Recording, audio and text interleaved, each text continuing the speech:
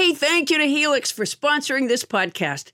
Adam has had his Helix mattress for almost a year now, and he's loving it. It's actually hard to get him up.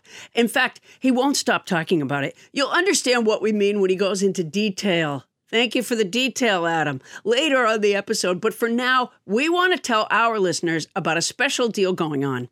Our Sleepy Time pal Helix is offering up to 30% off all mattress orders, and as if that's not enough, 2 free pillows for our listeners. Go to helixsleep.com/Paula. That's helixsleep.com/Paula. This is their best offer yet, and I'll bet it won't last long. With Helix, better sleep starts now.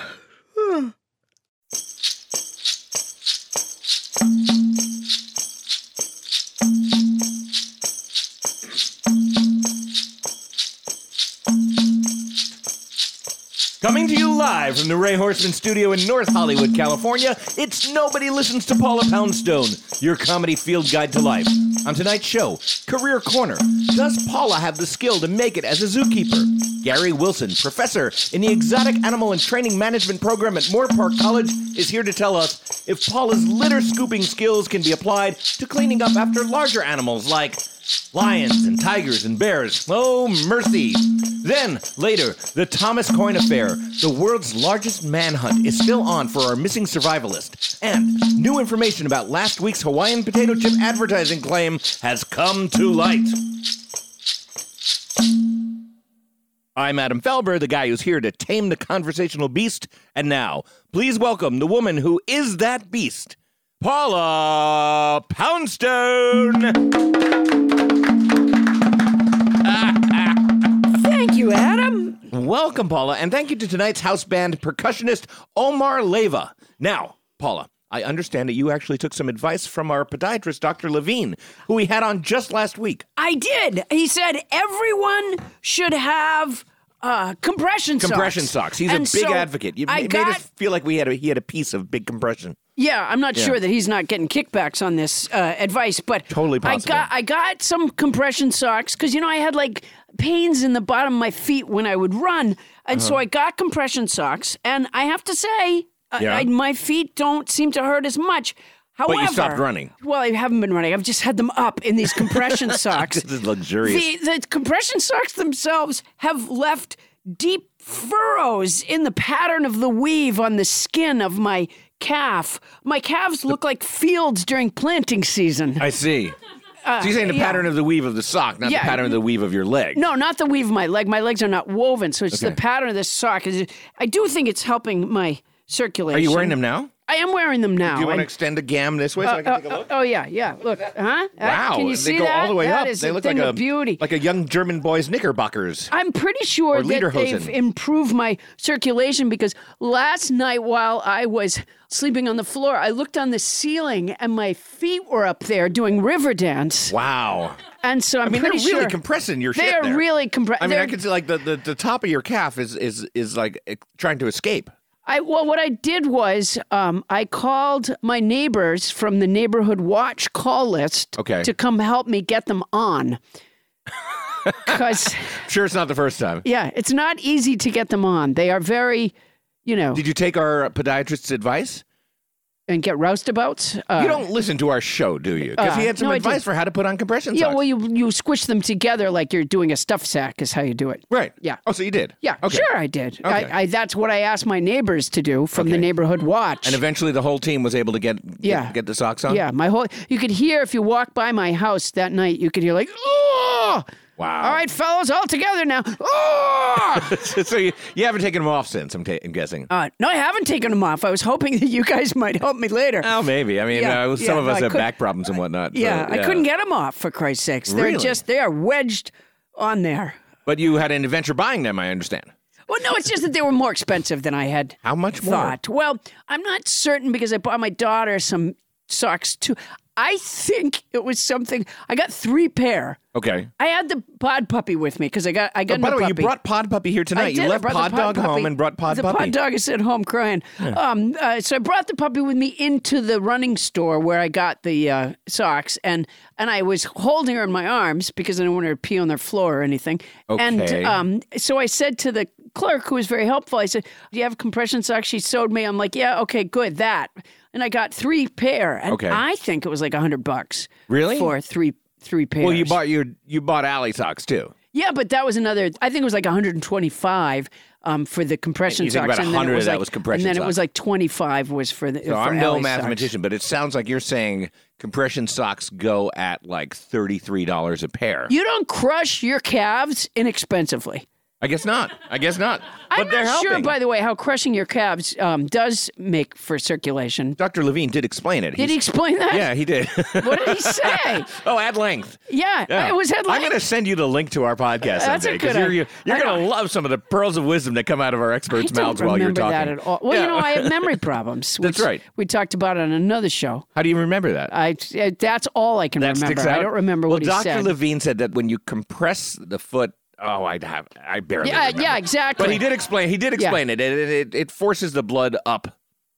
That's what happened. Yeah, so the blood is in other places in your body the blood now. is up right now. Hopefully your Do you brain. see- This is supposed do to help you with the memory how one problem. breast seems expensive? Yeah, one of them is ballooned. Yeah.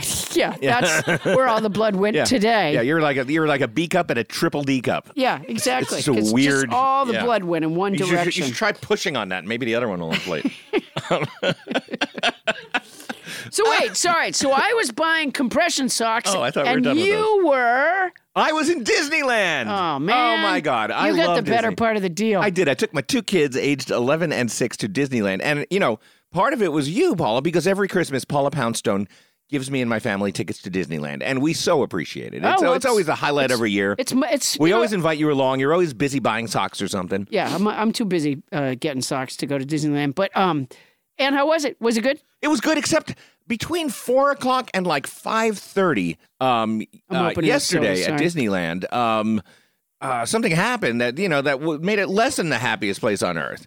Between 4 and 5:30, something happened. A sad thing happened. It wasn't sad. It was just it was trying at times. It was our weekly production we had meeting. our production meeting on the phone. Yeah. Oh, yeah. Adam, the thing is, we do this conference call, and it's challenging enough to begin with, the conference call. It's sort of the... because Bonnie Burns is part of it. It's the cone, it's the cone Captain of Crinkle silence and her crinkly to dog. begin with. Yeah. Yeah. It's almost useless. Nobody hears anybody. But Adam is always either cooking or he's at an amusement park. He's like Dr. Always at an Bombay amusement from Bewitched. I'm just popping in from everywhere. Yeah, you never quite know where Adam is. So the whole time we were trying to discuss, this week's show, you could just hear big characters walking by Adam and roller coasters and Right, kids and Pixar screaming. tunes and whatnot. Yeah. For a while, it was Oompa music because I thought that Main Street might be the quietest place in Disneyland.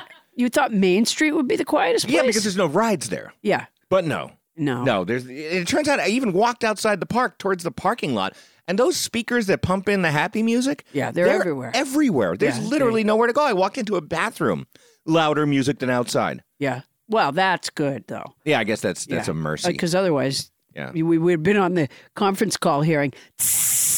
Yeah, you'd have been hearing worse. That's a park full of Americans chowing down on corn dogs and whatnot. Yeah. It would have been terrible. Yeah, But you know what? I kept hoping to get back to the rides, and we did our little call. And then at one point, we were done with our call, and Captain Crinkle started talking politics. There's a good reason for that. Did you hear that Mickey Mouse is going to be the new acting attorney general after they impeach Bill Barr? Did you hear that? I'd heard something like He's that. already been speaking out publicly. That he would have been recently- relevant, whereas what he was Bonnie on The Burns was talking View about was just not. this morning. Yeah. And he said, the president didn't do anything wrong. President Trump is a swell guy. That's actually somewhat reminiscent of our current press secretary for the president of the United States. Yeah. But So the reason I point that out is because at one point, Tony Anita Hull, in an act of mercy, cut in, and she usually doesn't, but she said, Bonnie, he's at Disneyland. Yeah. And Bonnie was like, yeah, Disneyland. Anyway. And she started talking about the Mueller report. Yeah.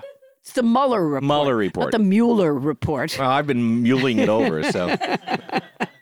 Anyway, the other terrible thing that happened at Disney. You know what's in the Mueller report? What's that? Yeah. That's the Mueller report. Maybe I've been reading the wrong report. Yeah, I think He you sure have. seems guilty in that one. President Trump is a swell guy.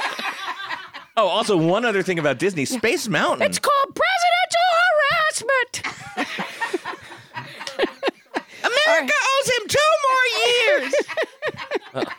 was stolen from the president. My Mickey Stolen. Mouse is Edith Bunker, apparently. Yeah, no, yours is good. The president is so nice. Stifle.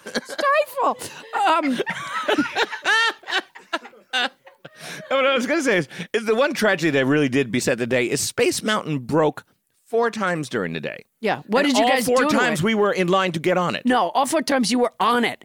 I don't know why they didn't put it together. It was you and your kids. Oh. What were you doing? Like sticking? No, it's an old. They told us. What do you like, have? look, Like it's an gummy old ride. bears or something, and Yeah, you we were were putting them on the sticking gummy bears tracks. to the tracks. Yeah. No, I in don't fact- know why you don't discipline those children. In fact, in our 3rd attempt, we got as close to, We passed it like a as to the little drumstick, gate. and he was Baz on your was pounding it with a turkey leg. on your 3rd attempt. There was a gate. We got so close to being on Space Mountain Yeah. that we were literally the next people on. We were already in that little chute where the gate opens and you get in Oh your car. yeah, sure. And the lights came on and they told everybody to leave. It's an emergency. Yeah, they said- and I thought my son was going to have a stroke, which Yeah. would be odd for an 11-year-old, Yeah. but he was pretty Yeah, close. yeah. But at the end of the day, we did get on it. Then the guy in the suit, in the space suit that Yeah. puts you on the ride, had to stop and go, "The Falbers fucked up the ride again. Yeah, it was embarrassing. Everybody get off! Everybody get off! Take that drumstick and the gummy bear away from those 2 kids." You know, the one thing worse than a kid don't who's know having a why you hemorrhage don't- is that when you publicly shame him by a Disney employee. That's rough. No wonder he had a bad day. Well, get we're that- making memories to last a lifetime. Get that crying kid off the. Why isn't Adam Falber discipline his kids? So they were they hanging on the chains and They stuff? didn't do anything. All they did was show up and get disappointed. Yeah. Yeah, Yeah, that was the that's whole, a that was the beautiful whole thing. place. Yeah, it is. It is the You know happiest what? place in When your America. We kid had a has great day. when your kid is unhappy at Disneyland, there's something about it that is just a burn. I know. You know, it made me angry, and then I realized I have to contain my anger because that's not going to make anything better. Well, and by the way, that's probably part of what broke Space Mountain. My it's anger? not just the kids; it's the guy. Look at the guy. He's enraged. He's breaking Space Mountain. Yeah, we finally got on it though, and it's a good ride. Oh, I love that ride. One of my favorite rides. So we went on a slow day. That's why we went this week. And there were thousands and thousands of visitors, which brings me to our next point. Yes.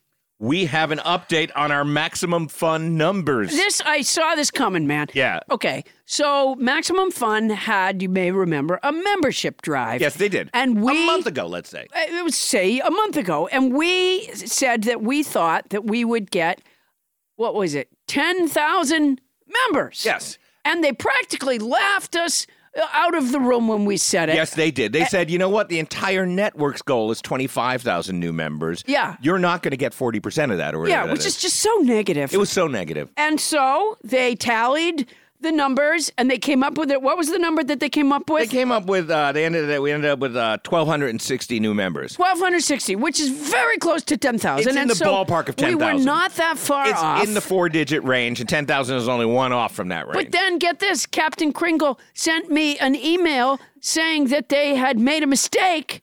And I was like, yes, I knew it. I knew they made a mistake. They made a mistake, and so they recalculated. The number was wrong. Yeah, like eat your heart out, Disneyland. Their number was wrong. Yes. And what was the... Well, there was a miscalculation, There was a miscalculation. Yeah, there was a miscalculation, and it was not. It was not 1,200. It was not 1,260 new members. It was 1,251 new members. Right.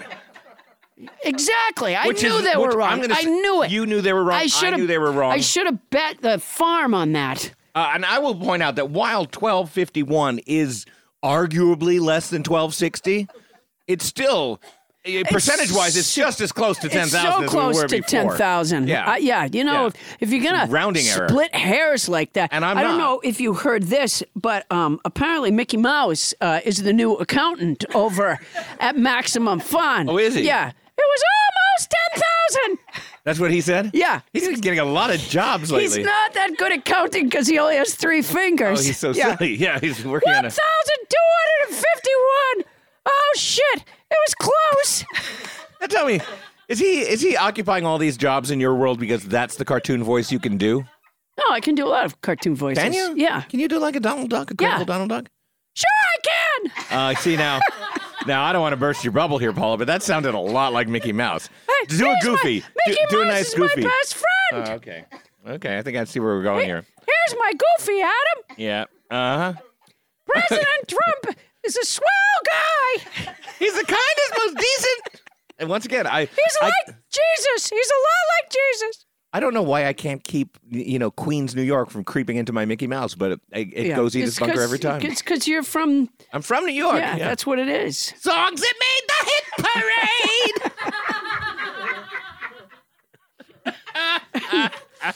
parade.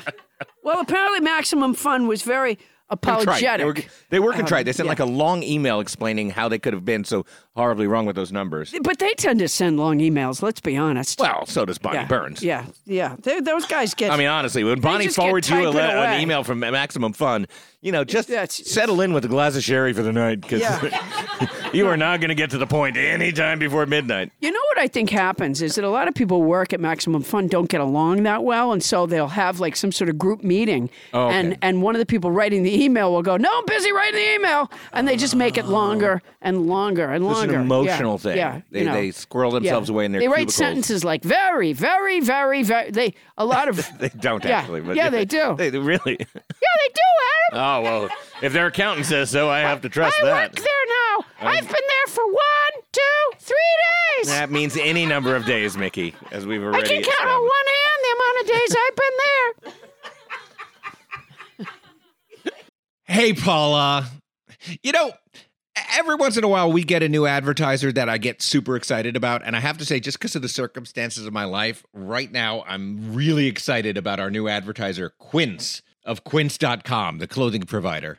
Not to be mistaken for Quince from Midsummer Night's Dream. And let me just say this, and maybe it's not important to an advertisement, but when I was in the 4th grade, our class put on a production of A Midsummer Night's Dream. Okay. And I played Peter Quince. There's the connection. One of the mechanicals. That's a great connection. Also, yes, has nothing to do with this, which is that Quince is an online clothing store. And as you know, Paula, I've lost a little weight lately. Oh, right. 75 pounds, yeah. So I literally have no clothes that are in my size until I just ordered some stuff at Quince, and I figured, here's a chance for me to create a new look for myself. A whole new image. And how's it going? Not bad. I mean, the clothes are fantastic. I know that you ordered some too. What I got is the Comfort Stretch Traveler 5-pocket pants. And I got and I got the 100% European linen shirt, and it looks breezy and it fits beautifully. And these are like premium pieces of clothing that are selling for $30 a piece, or starting at $30 at quince.com. It's awesome. I look good. I ordered the brushed lounge jogger. Ooh. And, I put them on when I came back from New York. I pulled them on, and I swear to you, okay, this is not scientific because I was tired already. Right. But they were so soft and so comfortable that honestly, right as I got them up to my waist, I think my eyes closed. They're it's a softness. It's a kind of softness that I don't think I've ever experienced in a garment, honestly. My drawstring European linen trousers are a little bit like that, too. So comfortable that I just want to hang out with myself. Sure. Yeah. Yeah. And they're European. Keep that in mind. European. They are so European. And you can get those kinds. You can get washable silk tops. You can get 14-karat gold jewelry and all these accessories. Quince sells a lineup of timeless pieces that keep their customers looking effortlessly chic year after year. I'm not certain that I look chic, but certainly if I did, it's not going to take a lot of effort. I now look chic and I feel pretty great. And Quince only works with factories that use safe, ethical, and responsible manufacturing practices and premium fabric. It's all good as far as I can see. Is it my imagination, or did they cut out the middleman? They cut out the middleman, Paula Poundstone. I love it when they cut out the middleman. That's the thing. They cut out the middleman. That's fantastic. So be like me and Paula. Get warm weather ready with Quince. Go to quince.com/nobody for free shipping on your order and a 365-day returns. That's QUINCE.com/nobody to get free shipping and 365-day returns. Quince.com/nobody. And honestly, I look fantastic. Paula, you won't be able to keep your hands off me. Oh, I can't wait. And don't think that if you had to return something, don't think you're sending it to a middleman, because they cut out the middleman. They cut out the middleman. That's quince.com/nobody. And if you're going to do it anyway, use our code. Hey, Paula, it's been almost a year now since I got my Helix mattress. And as you remember, there was some drama surrounding Helix mattresses because when Helix first sponsored us, Bonnie took the mattress and she's been loving it. But finally, I got my chance to get a Helix mattress and I sleep so well. I mean, the family bed is where we all gather. We watch movies in our room occasionally and everybody just piles on it and it's comfy. And yet when one person hops on, the other half of the mattress doesn't fly up. I'm a fan. Well, you know, Adam, everybody is unique and everyone sleeps differently. That's why Helix has several different mattress models to choose from, each designed for specific sleep positions and feel preferences. Models with memory foam layers to provide optimal pressure relief if you sleep on your side. Models with a more responsive foam to cradle your body for essential support in stomach and back sleeping positions. Plus, enhanced cooling features to keep you from overheating at night. And if your spine needs some extra TLC, they got you.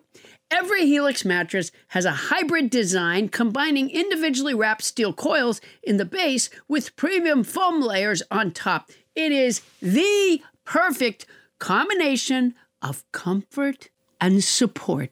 I agree with that last bit. I don't get all the technical stuff about the mattress, but it is soft and supportive. Helix offers 20 unique mattresses, the award-winning Luxe, which I got, and ultra-premium Elite collections, the Helix Plus, a mattress designed for big and tall sleepers, and the Helix Kids mattress, designed for growing bodies and endorsed by child sleep experts, and my daughter now wants one. So, how will you know which Helix mattress works best for you and your body? You go to their website, take the Helix sleep quiz, and you find your perfect mattress match in under 2 minutes.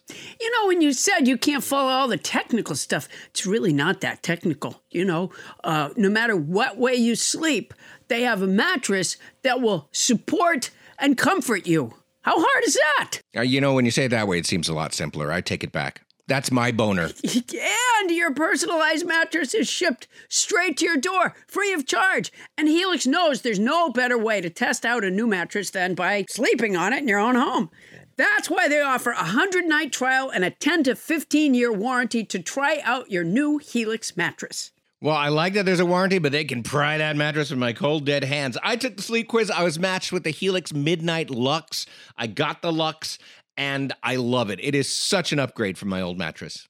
You know, I think Bonnie got the Midnight Luxe.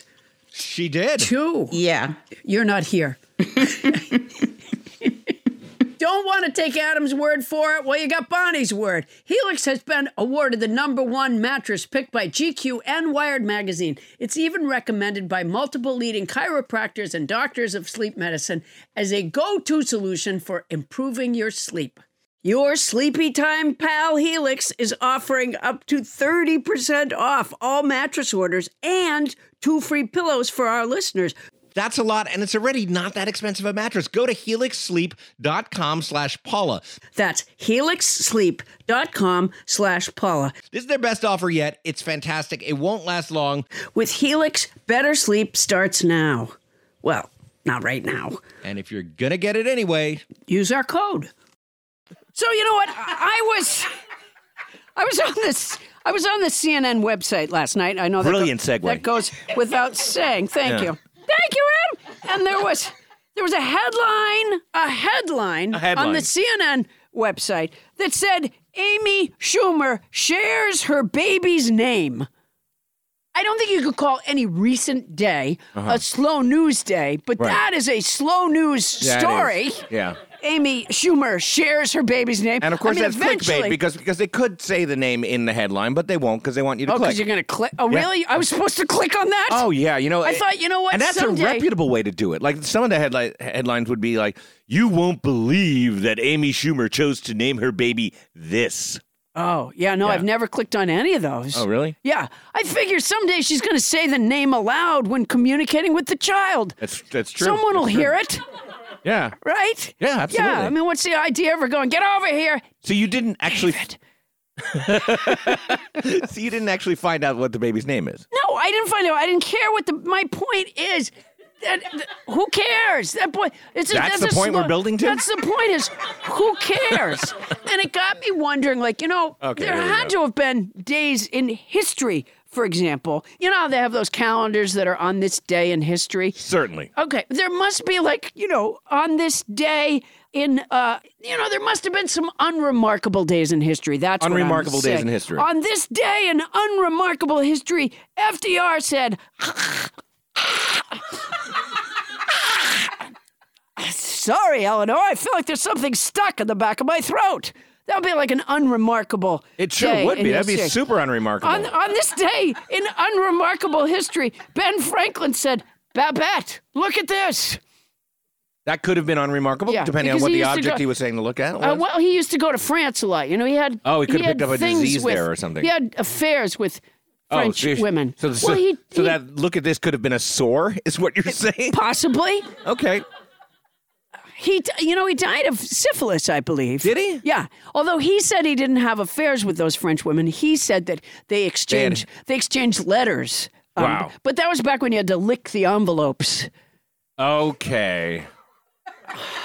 I don't get that at all. It's a sexually transmitted Oh, you can get a disease. sexually transmitted disease if you lick From an- the envelope that somebody else licked? It would have to be something like that if Ben Do Franklin you were customarily lick a letter when you receive it? Well, no, he must have done it before he sent it. Okay. Maybe he was a But how did he- he was a reuse guy. He was like Reuse and receive. Oh, so he licked it. Dear an already Babette, I licked- received your letter. And now I'm licking it. I'm enclosing mine in the same envelope. I re-gummed the tab. Yeah. Yes. Yeah. Babette, look at this. That would be an unremarkable day in history. I'm pretty sure they didn't have lickable envelopes back then. No, what'd they I think do? that's why they had those the wax? seals. Yeah. Oh, yeah. Yeah. Well- there goes that historical theory. Well, then, Professor Poundstone, we're going to need another explanation. there's no question about it. He fucked those women. Jesus, Ben, I went to the wall for you. I did everything I could. I was your goddamn Bill Barr. You really would. You Yeah. really were. I don't know if you heard, but Bill Barr may be impeached, and Yes, the Attorney acting General of the United Attorney States. General may be Mickey Mouse. The president's a swell guy. Which would put him like ninth in President the line Trump of... didn't do anything wrong. It's called presidential harassment.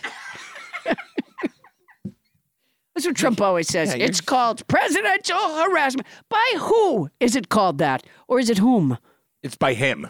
By him. By Yes. him. It's Yeah. called that. Yes, by him it's It's called called that. Boy, we've presidential learned so harassment. much on this show. Yeah, it's a very educational show. You know, one of my goals during the making of this podcast, Another great segue. not only do I want to engage and entertain an audience in such a way as to build connection and reinforce our humanity through laughter and the weekly consumption of a vast mountain of junk food, not only do I want to do that, No. but I also want to improve my vocabulary. Yes, we've been doing this. We've had a new word every week. And Yeah. by gum, soon I'm going to quiz you on those words. Oh, to I got 'em see whether down. you've retained them all. Retain them, I use them over and over again. Not the word, really. I do.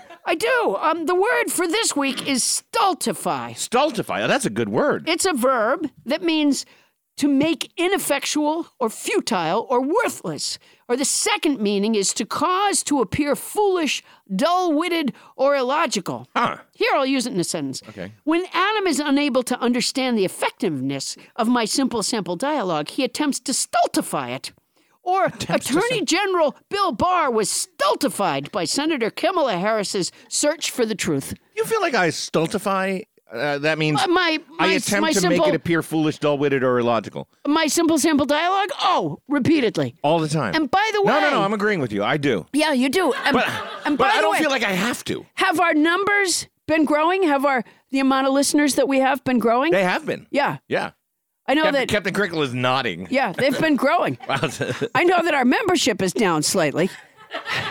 By 9, yeah. Yeah. Yeah. Well, those 9 people never existed. 2, 3. That's It's a all they have. They it's a got 3 multiple members. Of 3, Mickey. You should have gotten that right. Yeah. You know, 9. our numbers are going. Now he's Herman Cain. Yeah. It's going to be the head of the Fed. 9, 9, 9. You know, he's picking up a little bit of a southern accent in your hands. Well, no, I made him a Herman Cain Mickey Mouse. Oh, I see. 9, 9, 9. Wow, you are a master. You're as good at voices as you are at balloon animals, Paula Well, that Poundstone. reminds me. No, I shouldn't have. Oh, what's the matter with me? While Paula does this, coming up, Paula's got 14 cats and 2 dogs, but can she make it as a zookeeper? We'll find out from Professor Gary Wilson on this week's Career Corner when we return on Nobody Listens to Paula Poundstone.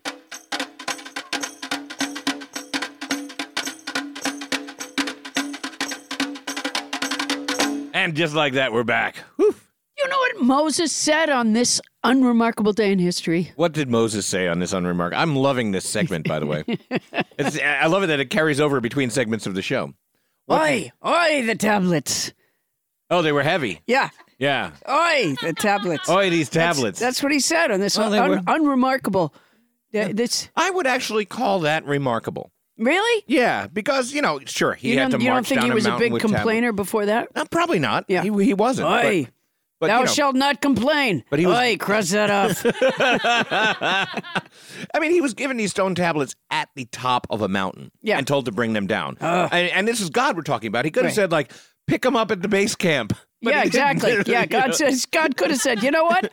I'll bring them for you. Yeah, I'll put them down there. You Yeah. can pick them up right before you get to... No. Yeah. so- All you need is ID. You pick them up.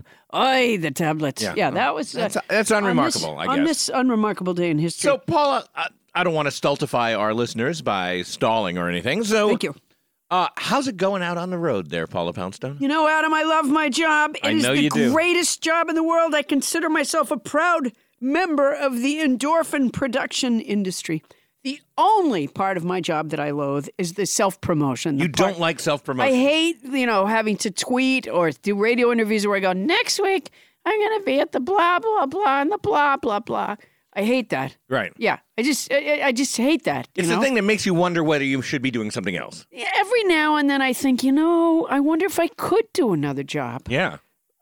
Maybe, I wonder, do I have the skills to be a zookeeper? Well, Paula Poundstone, to answer that question, welcome to Career Corner. That's a credible hi-ho there, Omar. Yes, it's time for Career Corner, where we learn about the wide world of jobs. Would you like to be a fireman? How about an astronaut? Maybe you'd like to make a living as a spot welder. What can you do with your life? Career Corner has the answer. This week, let's explore an exciting career as a zookeeper. Omar Leyva, thank you for making my night. All right, here to help Paula discover if she could cut it in the stressful, high-stakes world of zookeeping is Gary Wilson. Now, let me tell you this. Gary Wilson is the senior professor in the Exotic Animal Training and Management program at Moorpark College. Gary has worked as a contractor to the U.S. Navy, training dolphins, sea lions, and belugas. We're going to get into that in a second, Gary. And at the Santa Barbara Zoological Gardens as the relief zookeeper. And he has had the opportunity to work with a wide range of animals, including monkeys, camels, big cats, large reptiles, and birds of prey. So let's have a big Career Corner welcome for Gary. Thank you so much for being here. Welcome, Gary. Thank you for asking me to be here. Zoos are always looking for good zookeepers. Oh, is that true? Excellent. So there's an opening. All right. Well, we're All going you to have to do is find fill out it. in this Career Corner whether or not I could cut it as a zookeeper. And the way to find out, I think, is to ask the obvious question. Gary, what do zookeepers do? Well, a lot of people think that the main part of the job, of course, is just scooping poop, but there's a lot more to it than that. Okay. Uh-oh. I'm already in trouble. Yeah. Well, So- you're good at the scooping of poop. Right, but the idea that there's a lot more to it. Okay, that's where I may be in the weeds. That is a problem. See, the zoo is responsible for the well-being of these animals, both the physical well-being and the psychological well-being of the animals in their care. Sure. Mm-hmm. So you have to be really observant. You have to be able to look at the animal. You have to know what's normal behavior and recognize when there's something off about the animal. And these are non-domestic animals. You know, our dogs and cats, we've bred them to be companions, and they communicate with us. They let us know when something's wrong, right? Your Yeah. puppy- Centuries of breeding. That's right. The ones That's that right. communicate live. Yeah. Yeah. But an animal out in nature, if it shows weakness, it shows that there's a problem, it's going to get eaten. Right. Oh. Yeah. Yeah. So they have to hide their feelings. Oh, my right. gosh. Thus, you have to define what those feelings are. That's right. And you're that the makes sense. you're the eyes and ears for the veterinarian. The veterinarian's, of course, responsible for the health of the animals, but you're the eyes and ears there. You're seeing the animal every day. So you have to be able to recognize that there's a problem and then communicate that in a way that the veterinarian's going to understand and be able to determine, well, is this something to worry about or can we wait a while? Interesting. You know, until you brought it up, I had not realized that so many creatures in the animal kingdom are so emotionally repressed. But Yeah, really. they just don't know how to let it out. It sounds like men just before they step out on their on their pregnant wives. Right. Yeah, exactly. Go off to get a pack of cigarettes and never come back. Because they weren't. And that's every animal. Yeah, and they were unable to recognize those symptoms. Have you in the past recognized the symptom of an animal that was psychologically ailing? Yeah, well, you look at it, you see an animal that has its normal behavior is it recognizes you and it shows that by its normal behavior, its vocalizations, and then one day it doesn't quite. Maybe And that's how you know it's an imposter. Yeah. So normally it would go, Gary. And then one day you go in and it goes, Dave. And that's how you know. Now, if you were hiring a zookeeper, which in fact it sounds like you are, what kind of qualities would you be looking for? And I'm guessing the Mickey Mouse voice is not one of them. Yeah. So I have some sample questions, for example, that here's one that I think you might do okay with. Well, you're getting a job interview here, Paula. Oh, good. You're also going to interact with the public, and maybe there's something that they're doing they shouldn't be. So say you work at the zoo and you see a patron feeding an animal. What do you do? What do you suppose? No, he's asking you. Sorry. Yeah. Oh, I cheat. We just had a job interview expert teach you how to do job interviews. Okay, good. And now, a mere 2 or 3 weeks later, you get your chance Okay. to show what you've learned. I would say, excuse me, you're not feeding that jaguar, are you?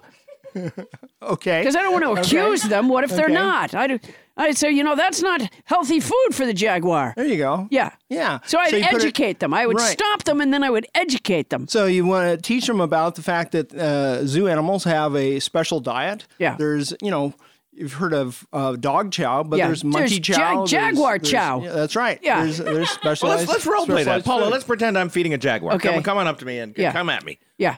Excuse me, sir? Yeah? You're not feeding that jaguar that hot dog, are I you? sure the hell am. Yeah. Well, sir, jaguars don't eat hot dogs. It's not good for... I boiled this one up special for him. Look, he loves it. I've been doing this on the sly every day for 10 years. It hasn't killed him yet. Security! Now, how'd that go? How'd you do? Yeah, well, that could happen, I guess. Yeah. Yeah. All right. Okay. So, all right. So I would want to educate the patron about great. why you don't want to do right. that. Now, Another thing you need to know is about animal training. Yeah. So a lot of people think. Why would you train an animal in a zoo? So people have an idea that the animal's confined in the zoo, and we're going to do whatever we need to keep it well and so forth. But we actually can get the animal to participate in its own care. For example, if the veterinarian has to come and either restrain the animal to give it a shot or to do an examination, that's stressful. Yeah, So we want to absolutely. avoid that if we can. So what we've been doing for... Don't use stirrups. wow. Yeah. That's one of the worst parts of any examination is the stirrups. I'm amazed that we went there so quickly. We were one sentence into this. Yeah. It's almost impossible to get an ostrich into the stirrups. Because they're so far apart. Yeah. All right, sorry. Gary, Okay. pretend you didn't hear that. Let's continue. Sorry. So You what just we do is- stultified him. I didn't mean to stultify your explanation. we train the animals to cooperate. We teach them through Put the gown on? You haven't put the gown on? Usually No, no. you teach them to be able to emotionally deal with an examination, right? To emotionally. We might train them to allow us to clip some hair off of them. Actually, to shave a spot so How that do we you can train? Like, what kind of animal might you be talking about? We've done it with a tiger, for example. You've trained a tiger to allow you to shave a spot of its hair. Is it like when you go to a hairdresser? Do you show it magazines? Like with other tigers? Shave Do you tiger want- today. Do you want this mohawk? No, not quite. That sounds like a really dangerous training process. Yeah. How do you So- train the tiger to allow you so- to A lot of shave good its men hair? and women died training that tiger to like a shave. Yeah, really. Yeah, I'll bet you the tigers, if we could only understand what they say to each other, they're like, there's a guy who came here last night. He thinks he's training me. to let him shave my hair. On day 4, I'm going to eat that fucker. All right, I'm going to do something uncharacteristic on our podcast, and I'm going to ask that the guest answer the question. Okay. Which is, how do you train a tiger to accept a Guess that doesn't give me a lot to do right now. Well, Just 30 seconds, Paula. Well, Paul is onto something in that we do have to Thank you, communicate. Gary. We do need to communicate to the animal. Absolutely, we got to communicate. And we use that. What we do is we use positive reinforcement. We use operant conditioning, and that's a language that the animal. Operant conditioning. What does that mean? It means that the animal's behavior can result in reinforcement. The animal. Things that lead to good things. Animals want food, scratch on the ear, whatever. It'll do those things more often, or it'll They mostly do it just again. want food and sex. Isn't that correct? Right. Yeah. So you just do this thing like, okay, tiger, if you let us shave us, we're going to stop playing Nickelback. No, so that would be what we call negative reinforcement. Oh, okay, right. And that's where we take an aversive thing Pretty away. judgmental about a very successful band, Gary. But okay. Well, I was going off the way you said you would stop no. the What did music. you You're absolutely right. You're absolutely So right. what did you do? So, all right. So you give them reinforcement. So first we start with some basic things like just come over here and I'll give you a piece of food. And so then the cat learns, okay, it's worth coming to that person. Come And over here, because I'll give you food's some going to be food. available. And then And on the third time, you take out the clippers. No. No, we take Do you ever show them you doing your own hair? Well, no, I think the thing to do would be to have somebody get in a tiger suit and get fed That's a a lot good for being idea. shaved. Right? Yeah. See? Yeah. We And could totally throw Gary out of business with our Get methods. in a tiger suit with one patch of fur missing. Yeah. And just be eating gummy bears. Tigers don't learn so well by copying behavior. Monkeys, they don't? Monkeys do Monkeys that. do. Monkeys do. Yeah, monkeys will do that. All right. So first you tell the tiger, come here and I'll give you some food. So it starts associating the keeper with the food. Right. And then I imagine they and then you associate can- keepers with food to begin with, don't Yeah, they? but let it. Sorry. We're really Okay. going to get here. All right. And then by how you present the food, you can get the tiger to get into a corner of the enclosure so that its nose is in one spot and its tail's in another spot. And then you can reach in and pull the tail through an opening. And you do small approximations, meaning that first we just touch the tail and reward the tiger with some food for allowing that. Yeah. And then manipulating Whole the thing tail. is a setup. And then Go ahead, touch my fucking tail. Go ahead. and then No, but you're slowly acclimating a tiger to Right. the idea that when it gets fed in And- that special corner and of the we're cage. we're teaching that it's worthwhile. It's worthwhile to do this because you're getting food. You're getting, and so we just keep doing more and more, and we bring clippers that he might be afraid of, and we turn on the think. clippers, and at a distance we hold them away, and then we bring them closer and closer, and we reward How long the does this cat. Well, it can take months. Yeah. It can take months, but Yeah. we want to take our time because we have to. This is the language that we have to communicate with the animal, so Yeah. we've got to teach it that Yeah. we always want the animal to be successful. Right. So all these steps, it's learning. Oh, I can do this. This isn't hard. I can do this. I get food for doing this. This is cool. Yeah. And eventually we shave a little bit of the tail, and the cat accepts that, and then we start pressing like just our fingernail to it to simulate a needle, and we can eventually get to where we're actually sticking a needle in and pulling blood and getting a blood sample from the cat. So we don't have fantastic. to. We don't have to knock it down with an anesthetic. We Yeah. don't have to restrain it, and the cat. Now And it's does this often work all the time, or have you been maimed? well, not in doing this kind of process. Okay, I mean, when have you had some negative animal encounters that you want to share with I've us? had a few, but The listeners don't know this, but Gary has an enormous scar across his We were told not to mention the scar.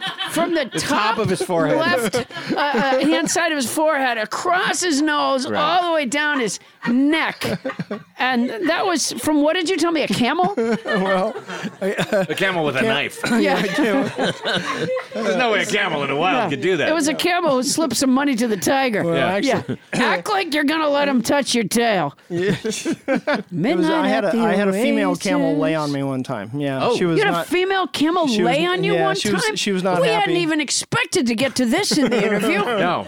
Well, we didn't expect to get past the second Send your question. camel to bed. Okay, now, Gary, I feel like we've buried the lead here a little bit because we're about to do something really special on this show tonight. Now, you know, not only are we all familiar with the zookeeper appearing on the late night television show, Yeah. but you've actually participated in that kind of stuff, right? You assisted Jack Hanna, did you? Yeah, on the I know Tonight Jack. Show. Yeah. Well, So tonight we're going to attempt something that people said was a stupid thing to do on an audio broadcast. I understand you brought some animals with you. I did. You did. And yeah, I did wrestle with that because they don't Get the necessarily fucking make camel out of here! Oh my God! these It animals don't make a recognizes lot you. of I can noise, tell but- it recognizes you. No, we don't care that they don't make a lot of noise. Paula So- will pretend to be them anyway, and it will so- sound like Mickey Mouse. Paula, I need you to put these gloves on. I'm gonna put these. Ooh. I'm putting on these. We're going to take some pictures and Some put them on our leather gloves, Facebook page yeah. and our websites and stuff. So people will be able to see this exciting audio. the visual Yeah. component All right. of it. So I've got gloves on. I've got a pair of suede leather gloves on. Yes, you do. And Gary is opening up a thing. He's opening up a like a Little kennel here. Yeah. well, it's a plastic bin. Yeah, he's calling it a kennel, but it's the kind of thing you might bring a sizable cake to a picnic in. This is a Egyptian spiny-tailed lizard or A spiny-tailed lizard? Now, I want to come over there and see that, but I'm the only one on the microphone at this moment. So go ahead, now, Paula, go enjoy. I'll report what's going on. It's an Egyptian spiny-tailed lizard. Stupidest idea ever. Here's another thing you have to, Paula, as a zookeeper, you have to learn scientific names of these things. Yeah, Okay. Egyptian And so- spiny-tailed lizard. Well, that's It's a common the name. Latin name is what you need. Right. It's Euromastix egyptia. Euromastix egyptia. Yep, that's it. Very good. Well, I knew that. Sounds like Europe and When you Egypt. called it a spiny-tailed whatever, I thought, Well, that's the what's he colloquial saying? name. Okay, so you're going to lift this lizard so I can see it. Oh my God! Wow. It's a monstrous little lizard. Well, this and guy its tail, is- Gary, correct me if I'm wrong. That tail looks spiny. It is spiny. It's a hence the spiny-tailed name. lizard. And this guy is a young one. He's about 5 years old. His name's Larry. Larry. I almost It's funny named 'cause my Paula's my puppy is named Mo. I almost named the pod puppy Mo. I almost named it Larry. It would have been so confusing had I. Hey, So, yeah. so when you handle an animal, this would be Yeah. a situation where you might bring an animal out and Yeah. and let the public get close to it. Yeah. Right. This kind of interaction, getting to see a live animal, is really important for people to develop an appreciation for these I'm animals. appreciating And Larry right now. Yeah, this Yeah. is an animal that's only found in Africa and Arabia and lives And- in really and hot Miranda areas. Street. And so, and Miranda Street. So, Did you name him that so you can take him to bars? Actually, and he- go like, I'm Gary and this is Larry. Yeah. no, I didn't. He you're actually, lying. Larry, but Larry was found inside one of the mattresses on Miranda Street. All right, so it's important that you support his weight. So use Okay. both hands to Yeah. hold him up, and then just keep your thumbs over him. So that'll discourage him from running off of your hands. You don't Yeah. want to Okay, drop can you him. do that, okay? Paula? Okay, and when I hold him, you shave his tail. It doesn't have hair. What would you do if he ran? Well, where would he go? Okay. As we said, we're on ladies Miranda and Street. He gentlemen, could get some medical obviously marijuana this if he is wanted. audio, but I want you to know, Well- Larry has the angriest look on his face right now. He really does. I'm able to communicate. What he's saying right now is, get your fucking thumb off my back. See, I thought what he was thinking was, wow, my uncle got the Tonight Show. And I get this shit. I get a podcast in North Hollywood. So- Larry does look mad, doesn't he, Gary? Yeah, no. Are you able not to really. read that No, expression? yeah, no, he looks like that all the time. Does he look like that all the time? Yeah, he can. Yeah, he does. oh, it's just another day for Gary. I mean, and- Larry. So, Are you going to feed actually, him? I'm gonna offer him a dandelion flower here. Let's see if he. Oh, let's feed him. Larry, do you want a Oh, dandelion? listeners, I assure you, this is much more exciting for us than it is for you. Look at that! Oh, He's he's eating the dandelion, ladies and gentlemen. He's eating the... No, now that I'm yelling, he's not eating anymore. Now he's eating it again. No, he's lunging for Three Musketeers. He's dropped the dandelion. He's gone for the original Butterfinger. A common question that would be asked in an interview where you're trying for a job where you're going to be sharing animals with the public would be you might be given an object and told, okay, just talk for 2 minutes on this object. Paula, And so tell us a little bit about tell us Larry. about this lizard. Larry, the African spiny-tailed lizard. Not even close. Excuse me, sir. Egyptian. He's Oh, Egyptian. Egyptian. So it's close. Yeah. Well, it is close. Yeah. Egyptian spiny-tailed lizard. Sorry, I was thinking of the other kind. Larry appears to have fairly powerful jaws. He looks like he's a little bit on the jowly side. He has a head not unlike a bearded dragon lizard without the beard. Which means, well, we know that it's because Gary shaved the guy. He has a kind of a wrinkly torso. Oh, now we're getting and personal a insults. Well, not surprisingly, spiny tail. He's got 2 little holes for his nose, and if it's not my imagination, he's had some work done on his eyes. Has Larry had some work done on his eyes? No, he hasn't. Okay, well then it is my imagination. Maybe he had it before he came to Gary. How's Paula doing? Like, She's as a doing job great. interview? Yeah, she's doing great. Yeah. Okay, I'm a zoo guest. Yes, zoo guest, Why is Gary. his tail spiny? To beat the shit out of enemies. Mommy, she said shit. Oh, wow. Okay. Well, little fella, let's head over to the gorilla cage. I believe you'll be saying it any minute now. Yeah, I think one of the ways he fights off his enemies, predators, is by whacking them with his spiny tail. Is this true? That's true. It's true. That's true. I could see where Larry might be on the fast side because these legs, I mean, he has very distinct knees. And it looks like those legs are pretty powerful, and he could really hustle if he had to. Yep. Or if he thought he had to. They actually have. So the fact that he's not inflated actually is a good sign. Well, whoa, wait, what would he look like if he was inflated? So what they'll do I'm going to is make a balloon animal they will- that looks just like Larry. He comes to resemble Paula's right boob. they'll actually, if they're threatened, they'll run in between the crevices and rocks, and then they'll suck in air and expand their body. And Expands his body so that you can't get so you it can't out pull from them in out of- between can't the pull them out. rocks. That's right. That's right. That's right. All cool. that you can see is that spiny tail that's waving around and. So he would inflate and then continue to whack with his tail. That's right. That's wow, right. that's smart, Larry. And Good it's for you, interesting buddy. that it was, insightful that you mentioned bearded dragon because they're actually in the same family. Oh, are they? Yeah, we had a bearded dragon named Daisy. Okay. Turned out to be a male. Yeah, and Larry does look a little bit like Daisy.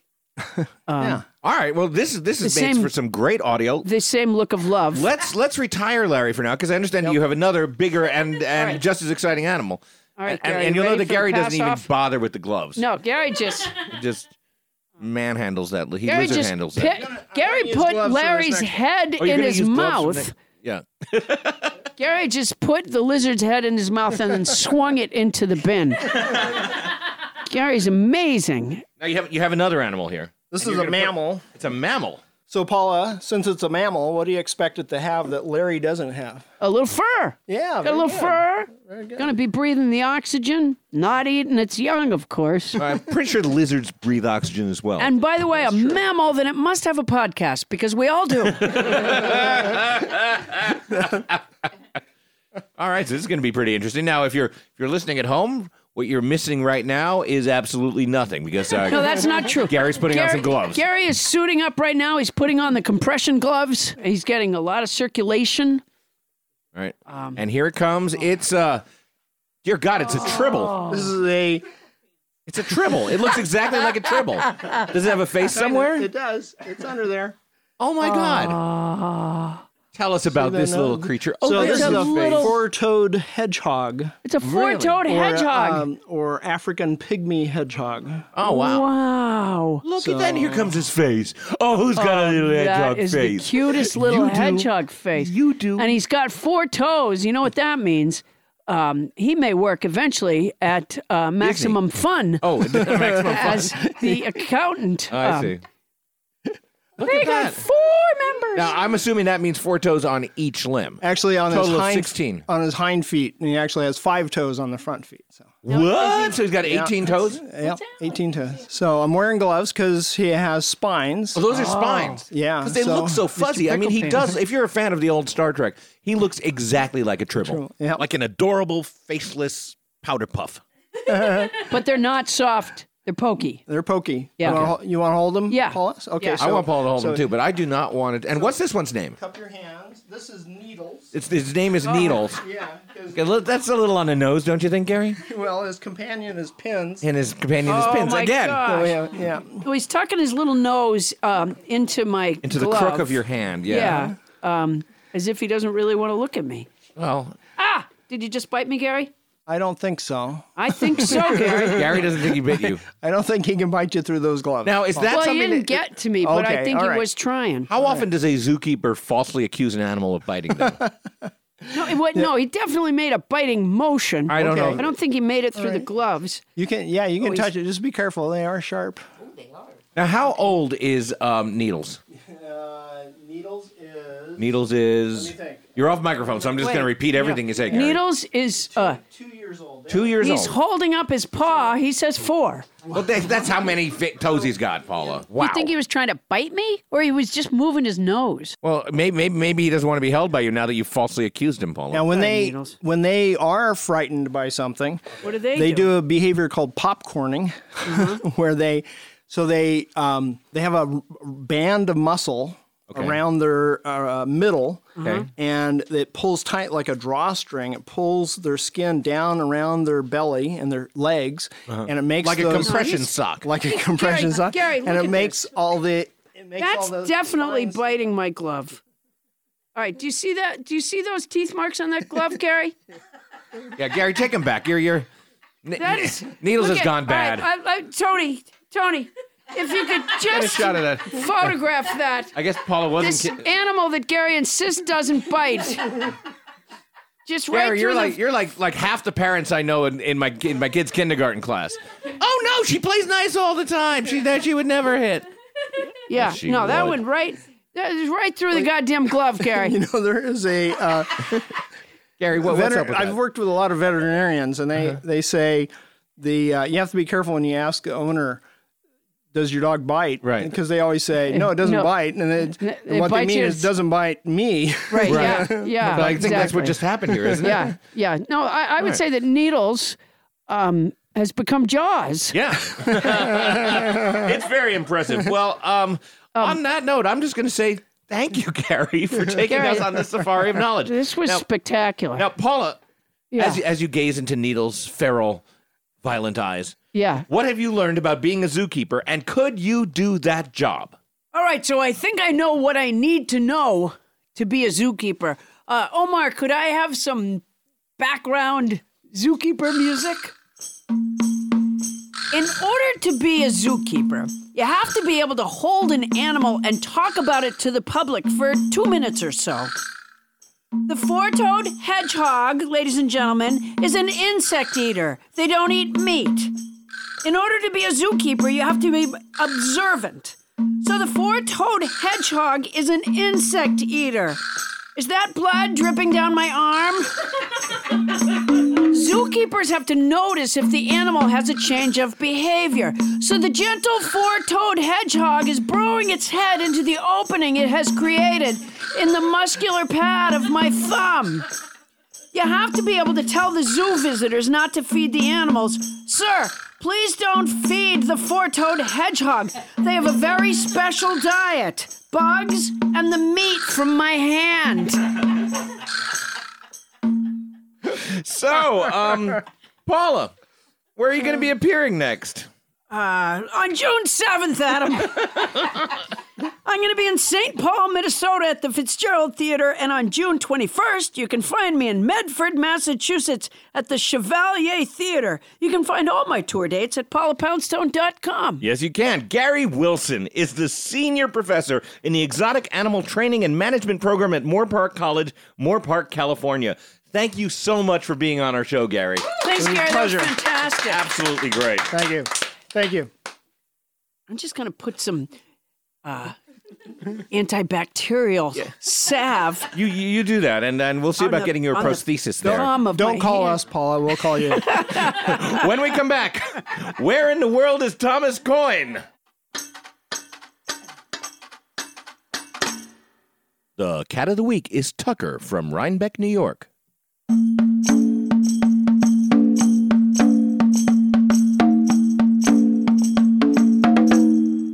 Thank you, Omar Leyva. You have been fantastic tonight, man. Really great. Okay, did you see the balloon animal that I made of the hedgehog? I did not. Okay, do you see the 4 toes? I didn't see anything other than a balloon that had been twisted once or twice. No. Where is it? Do you see the little... Careful. The one you're making now? Yeah, because these are sharp quills, so don't Paula, touch... it is in fact just a balloon at this point. No, it's not. You don't see the... If you're just getting involved I'll tell you in our something. show, Don't stultify my balloon animals. I don't need to make your balloon animals look stupid. Do you see the little quills? Yes, I see the uninflated end of the balloon. Yeah, that's a quill. That's a quill? Yeah. So that doesn't qualify as quills then, does it? Well, Adam, you do have to use some imagination when you look at a balloon animal. Thank you This very is much. actually Bonnie's great. Captain This could Crinkle be- says this it's could good. be anything, but it's What do you good. mean it could be anything? It's a 4-toed. Well, it's a shape. It's a 4-toed. Show me the 4 toes. hedgehog. Now, we're doing more visual stuff for our listeners. I'm going to show you This the is a 4 very special toes, but episode. I'm going to do it as Mickey Mouse. 1, 2, 3. Once again, Mickey can't count. Exactly. He only has 3 fingers. Okay. So, you know what? I was just in the restroom, and I want to say this. A, fabulous experience, and B, Yeah. Thomas Coyne is not there. Okay.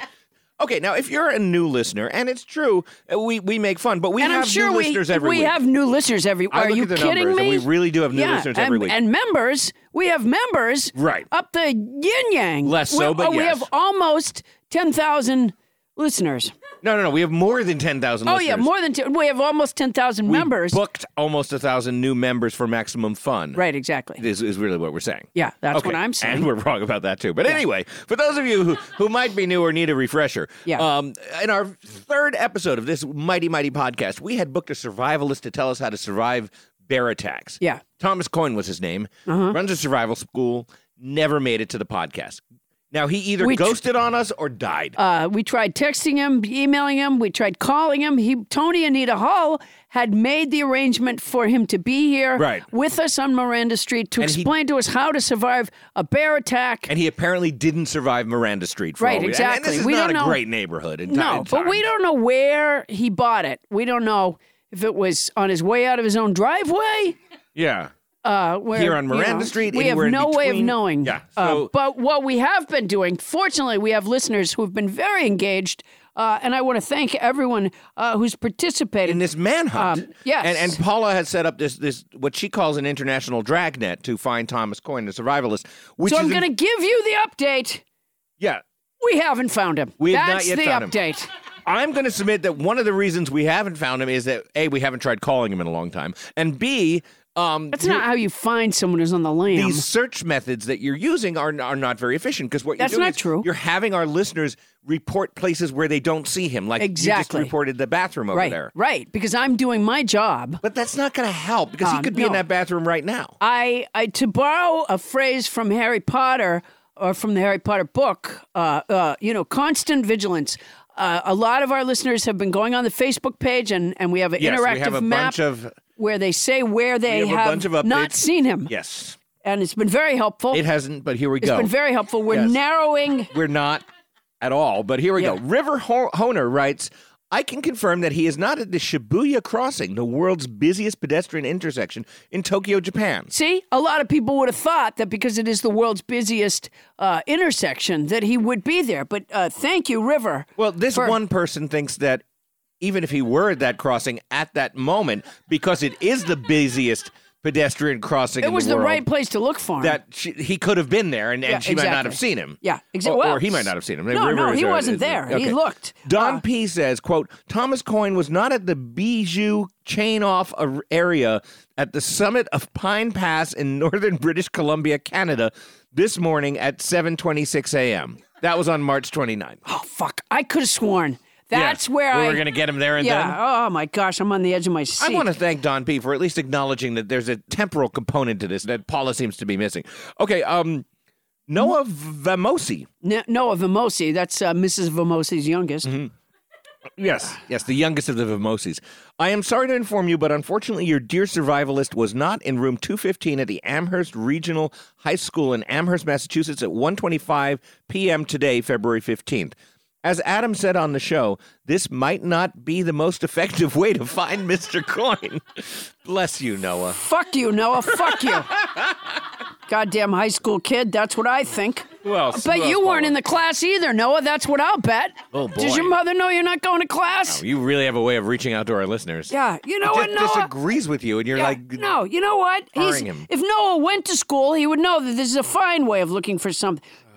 On the other hand, John Odalin, Yes. let us know that Thomas Coin is not in the cereal aisle of the Wegmans supermarket in Princeton, New Jersey. I've been to that isn't that where they correct the SATs, by the way?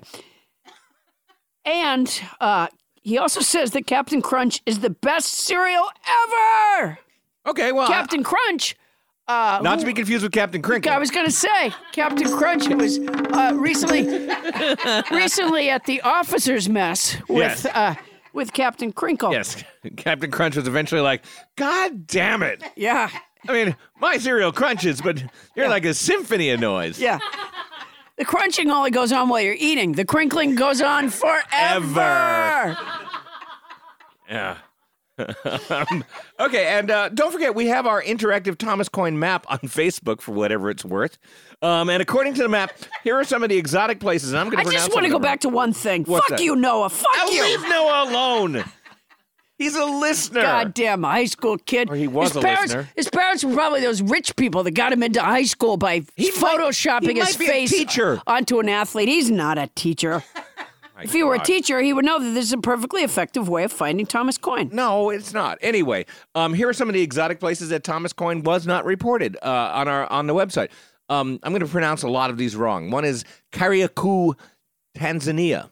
Kariakoo, of course. Okay. Yeah. Hergia, Costa Rica. You got a little German there. Yeah. Herdia. No, there's a post-World War II. It was founded as a colony for Nazis. City of Brno in the Czech Republic. It's Brno. B-R-N-O. There's no B-E-R, B-U-R. Brno. That sounds very Czech to me. Yeah. The retreat spot. It sounds like you have lockjaw. That's what it sounds like. Brno. You can read some of these step on too, a rusty nail eventually. Brno. He's apparently not been located at the Retreat Spa Cabin Number 4 at the Blue Lagoon Spa in Reykjavik, Iceland. Yeah. Yeah, boy. Well, cabin number 3, still a hot contender, as is, must I point out, cabin number 4. He's not at the Global Center Mall in Chengdu, Sichuan, China, the largest building in the world by square footage. And this brings us back to the Shibuya pedestrian crossing fallacy. I can't go to a Yankee game at Yankee Stadium and report, Thomas Coin's not at Yankee Stadium. Yeah, because you're not helping. No, because it's big. It's big. Well, you look around, Adam. You look around. For God's I think sakes. that it's What else you got? There's another one. You can do the last who one. went to the Global Center Mall in Chengdu, Sichuan, China, which is the largest building in the world by square footage. Yeah. They went through the building and looked. To an extent, I suppose. All right. What do you mean? Also, you sound exhausted from your own little search here in the. I'm not searching. Yeah, I'm you're not just searching? I'm Yeah. a non-com in this particular. Yeah, you know what? Once again, you try to stultify my methods. Once again, your methods need no additional stultification. I'll tell you where he's not. The Isle of Raasay Distillery in Scotland. The Isle of Raasay.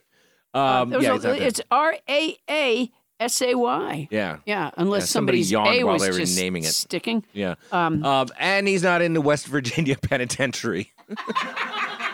At this time. Now, we got a note from Tony Anita Hall. This is a very important note. Yeah. No one has put a pin on anywhere in Russia. Could Thomas Coin be there? Oh, see? Tony Anita Hall is... Noting what countries... no, she's really got... She's Right, 'cause paying we careful got China attention. and Japan covered She's going to today. be the one to find him. It's going to be her. You know who's Yeah. going to be the one to find him? Yeah. He's going to find us. And he's going to kill us. My prediction. Okay. Remember, you can send your updates to Nobody Listens to Paula Poundstone at gmail.com. Or you can visit us on Facebook at Nobody Listens to Paula Poundstone to see our interactive map and place a pin where Thomas Coin is not. You know, last week we did a taste test on the potato chip brand Hawaiian chips. The writing on the package claims that when you eat the chips, you'll feel like you're on an island or floating towards an island or covered in plastic-infested ocean water or something. Probably not that. We ate a bag or two of Hawaiian chips and didn't feel that we budged off of our studio in the land of discarded toilets and mattresses. Right. However, we did really enjoy the chips. They make great chips. Which is, I think, the best you can expect from a chip. I don't really expect it to make me feel like I'm traveling. Just a tasty chip is enough. In this week's Further Disappointments department. Oh, the legendary Further Disappointments department. In this week's Further Disappointments department, we also learned that Hawaiian chips are not even remotely Hawaiian. What? They're made in Algona, a suburb of Seattle, and don't even include any Hawaiian ingredients. In fact, a man named Michael Maida, who bought a bag of Hawaiian chips in Honolulu, is suing the company for their misrepresentation. I guess he ate some chips. This is true. I read about this, too. He ate some chips there in Honolulu and had a feeling that he was floating in a suburb of Seattle. That's probably what did it. No, it is really disappointing. Apparently, we have some chips here on the table, right? Yeah, and you bought the unflavored ones today, so it's even less impressive. But well, they're crispy and crunchy and gluten free. But right on the front, there's two compelling women dressed in Hawaiian garb with a volcano behind them. What do you mean by compelling? I think so. Oh, I'm compelled. I was going to see babes, but I didn't. Didn't seem flattering. They are wasp-waisted hula girls. Yeah. Yes. They have beads that can't decide which side of their breasts to be on. Oh, so they're just over the top? I hadn't even noticed. They're parted. They're parted by the nipple. The beads are parted by the nipple. I think you're just sort of making that part up. I'm not making that up. Look right there. Is that bead not part of nipples? Well, no, but you got to use your imagination. I'm not going to imagine that. Hold on. I'm going to make a balloon animal. Of what? Of these Hawaiian women. Oh, my God. No, you're not. So anyways, so they're not even made. They're not even made. So this is just some Seattle. Is it Seattle? It's Algona. This is some Seattle hipsters' vision of what a Hawaiian chip life might look like. It's I feel a little bit disappointed. Further disappointed by this. It's you know what? Chalk it up to the Further Disappointments department. I don't know that I'd sue. I have to say that to Mr. Maida. I understand it. This is law. You're not allowed to say something is made in Hawaii unless part of it is made in Hawaii. I didn't even know that. Yeah, it turns out that's the law. And but if you look, these guys, this Washington company doesn't claim they were made in Hawaii.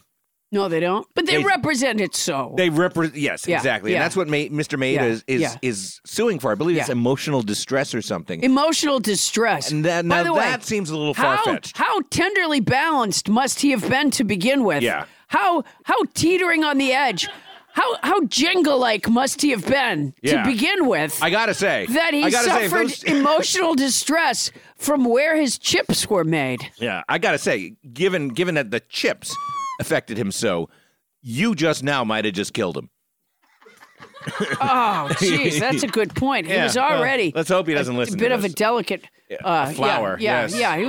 He was already He's claiming he suffered injury. Actually. He suffered injury. I think it was because he was floating on a chip in the ocean.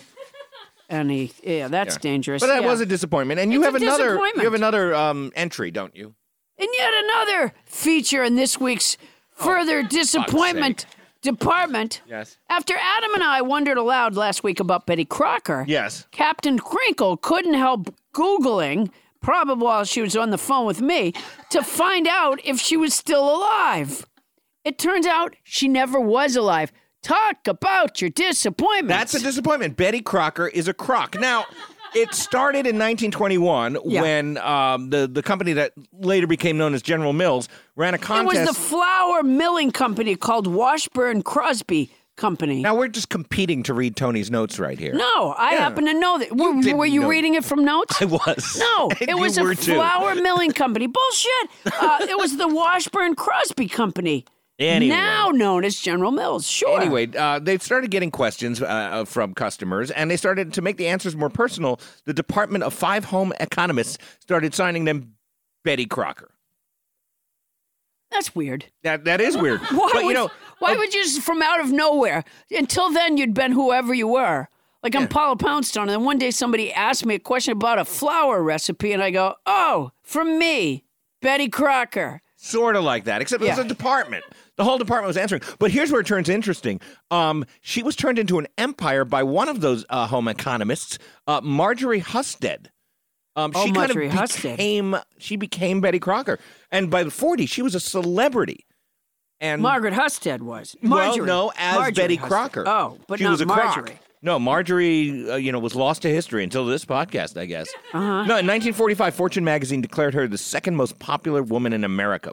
That is just sad. What? About America. That Betty Crocker was the second most popular woman. Yeah. The first was Eleanor Roosevelt. Wow. In 1945. It's not even worth being the first most popular woman if the second is Betty Crocker. Eleanor was devastated. I'll betcha. Yeah. In fact, she canceled her subscription. Yeah. To Fortune. That's horrible. That's horrible. You know, on an unremarkable day in history, Eleanor was heard to say to Franklin Delano, "I'm better than Betty Crocker, aren't I?" That would be an unremarkable day in history. Yeah, it was an unremarkable day in history. I would think she'd tell him, just drink a glass of water. Just drink a glass of water? That's a call back to like an hour and a half ago when you did that thing about Franklin Roosevelt choking on something. Yeah. Eleanor, I think there's something stuck in my throat. Just drink a glass of water.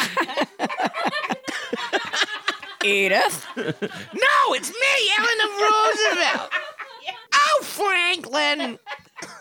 You're not in the closet with Betty Crocker, are you? And I guess that about does it for the further disappointment. So many people who thought that Betty Crocker was real, and it turns out not real at all. Not. Well, that was fun. Thank you, Betty Crocker and Hawaiian Chips, for disappointing us. And we will be right back to disappoint you further after this word from Maximum Fun.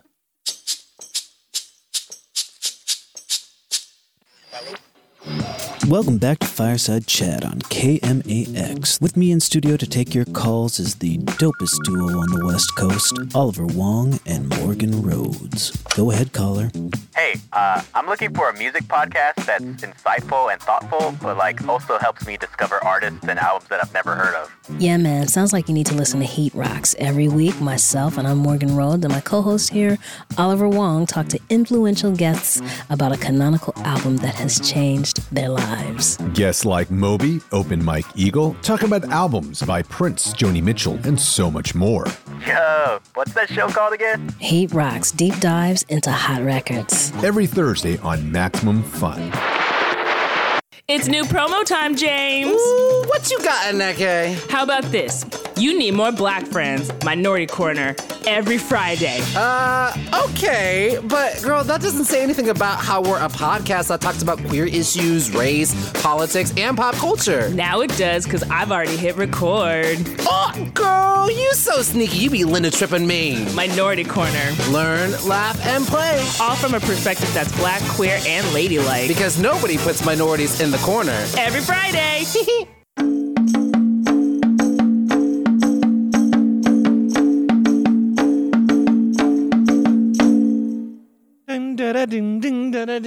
Kind of that thing. All right, welcome back, all you nobodies out there listening. This is your friendly reminder to like us on Facebook at Nobody Listens to Paula Poundstone, where you can find the Thomas Coyne interactive map, behind-the-scenes videos and pictures, participate in some very serious research polls, and we might just read one of your posts on the air. And you know what? That page is fantastic. Tony Anita Hull has been wreaking some very entertaining havoc upon it. It's really worth your time to stop by. She's great at that stuff. Yeah. You know, we'll say something on air isn't the right technical term, but you know what? Yeah, on the internet. podcast, and then she'll bring it to life With an image or on a poll Facebook. or something. Yeah, it's Very great. clever. Yeah. She's a bright young gal. Yeah. You know, Adam, Yes. speaking of bright young gals, in order to keep casting the pod, we have to continue to grow our community of listeners. It's just a cold, hard business fact. Yes. And the best way to do that is simply word of mouth. Mm-hmm. But many of our listeners aren't certain how and when to have that talk with their friends and loved I ones. see where this is going. So I have created, Adam, some simple sample dialogue for our audience members to use. I'm going to stop you right there. Yeah. Because as you know, you never tell me what this You is. stultify a lot of my I simple have been sample accused dialogue. of stultifying, and I'm letting you know tonight, Paula Poundstone, even though I feel like your simple sample dialogue is always far too specific to be useful to any particular listener. Tonight, I am just going to try to enjoy your simple sample dialogue in the spirit in which it is intended. Well, it's interesting that you say that because I tried to include some of your feedback to me in tonight's simple Now, you're not going to pull the football off me. You really have tried to include my feedback and make it a little more useful? I have, yeah. Okay. Wow. So, that's really wonderful. Thank you, Paula Poundstone. So, listener, you're with a friend, and such a conversation as this begins. Okay. Listener's friend, oh my God, I can't believe you're running for Democratic presidential nomination. This is so exciting. Well, that could be almost everybody, so I'm liking this. And look at all these buttons. Here's one, anything's a step up. Excellent messaging. And let's make Vlad mad again. I love it. What made you decide to run? Listener, I listened to Nobody Listens to Paula Poundstone, the podcast. Listener's friend, is it about politics? Listener, no, not really, but they once had a guest who was a body piercer, and they interviewed someone who worked in pest control. I know it sounds dry, but it's really fascinating and funny. The laughter lifts me up, and I come away from listening with a feeling of possibility. Listener's friend, that sounds great. I could really use that in my life. I was stuck in a well last week for days, and no one even stopped to help. Listener, I'm sorry to hear it. Here, take this button and join my campaign. Listener's friend, I'm voting for a nobody. That's powerful. Wow. You know, I gotta say. Do you see how I made it where it could be more people? You did. I mean, there is almost an uncountable number of Democratic candidates for president and we're not at this even moment. We're not even to the primary. And we're not even to the primary. This could become more. Yeah, absolutely. I mean, so you could really see a listener's friend turning to the listener and saying, "Hey, you're running for the Democratic presidential nominee." Right, and then I guess here it is. It has to be a Democratic candidate who's already listening and a fan of our podcast. Exactly. Okay. Which is how we're going to grow the numbers. Which is, again, very possible because, Absolutely. There's a lot of Democratic candidates. Yeah. And then you turn to the I just fell down a well thing. Right.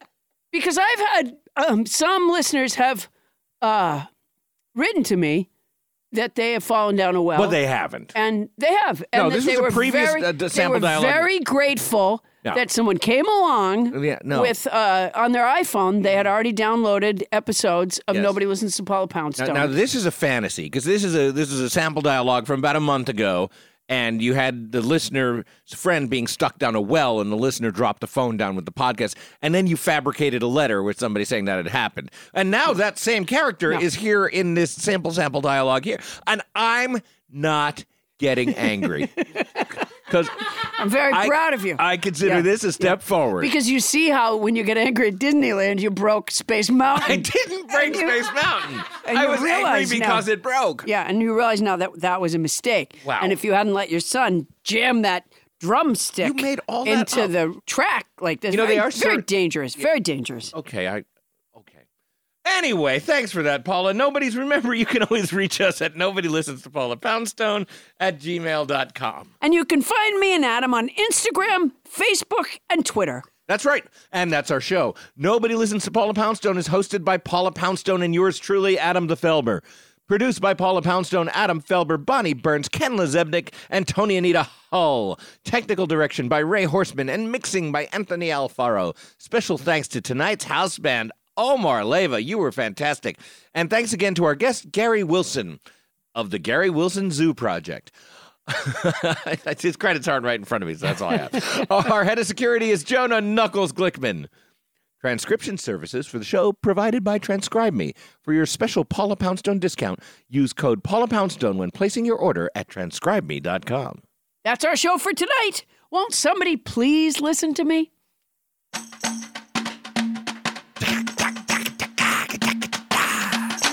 Find a tail. Find a tail. Help! I'm down a well. Oh, you're not. Oh, you're not. Well, it's fake. It's negative Louis Armstrong. The well is a lie. I see trees of green, but I don't see a well. MaximumFun.org. Comedy and culture. Artist owned. Audience supported.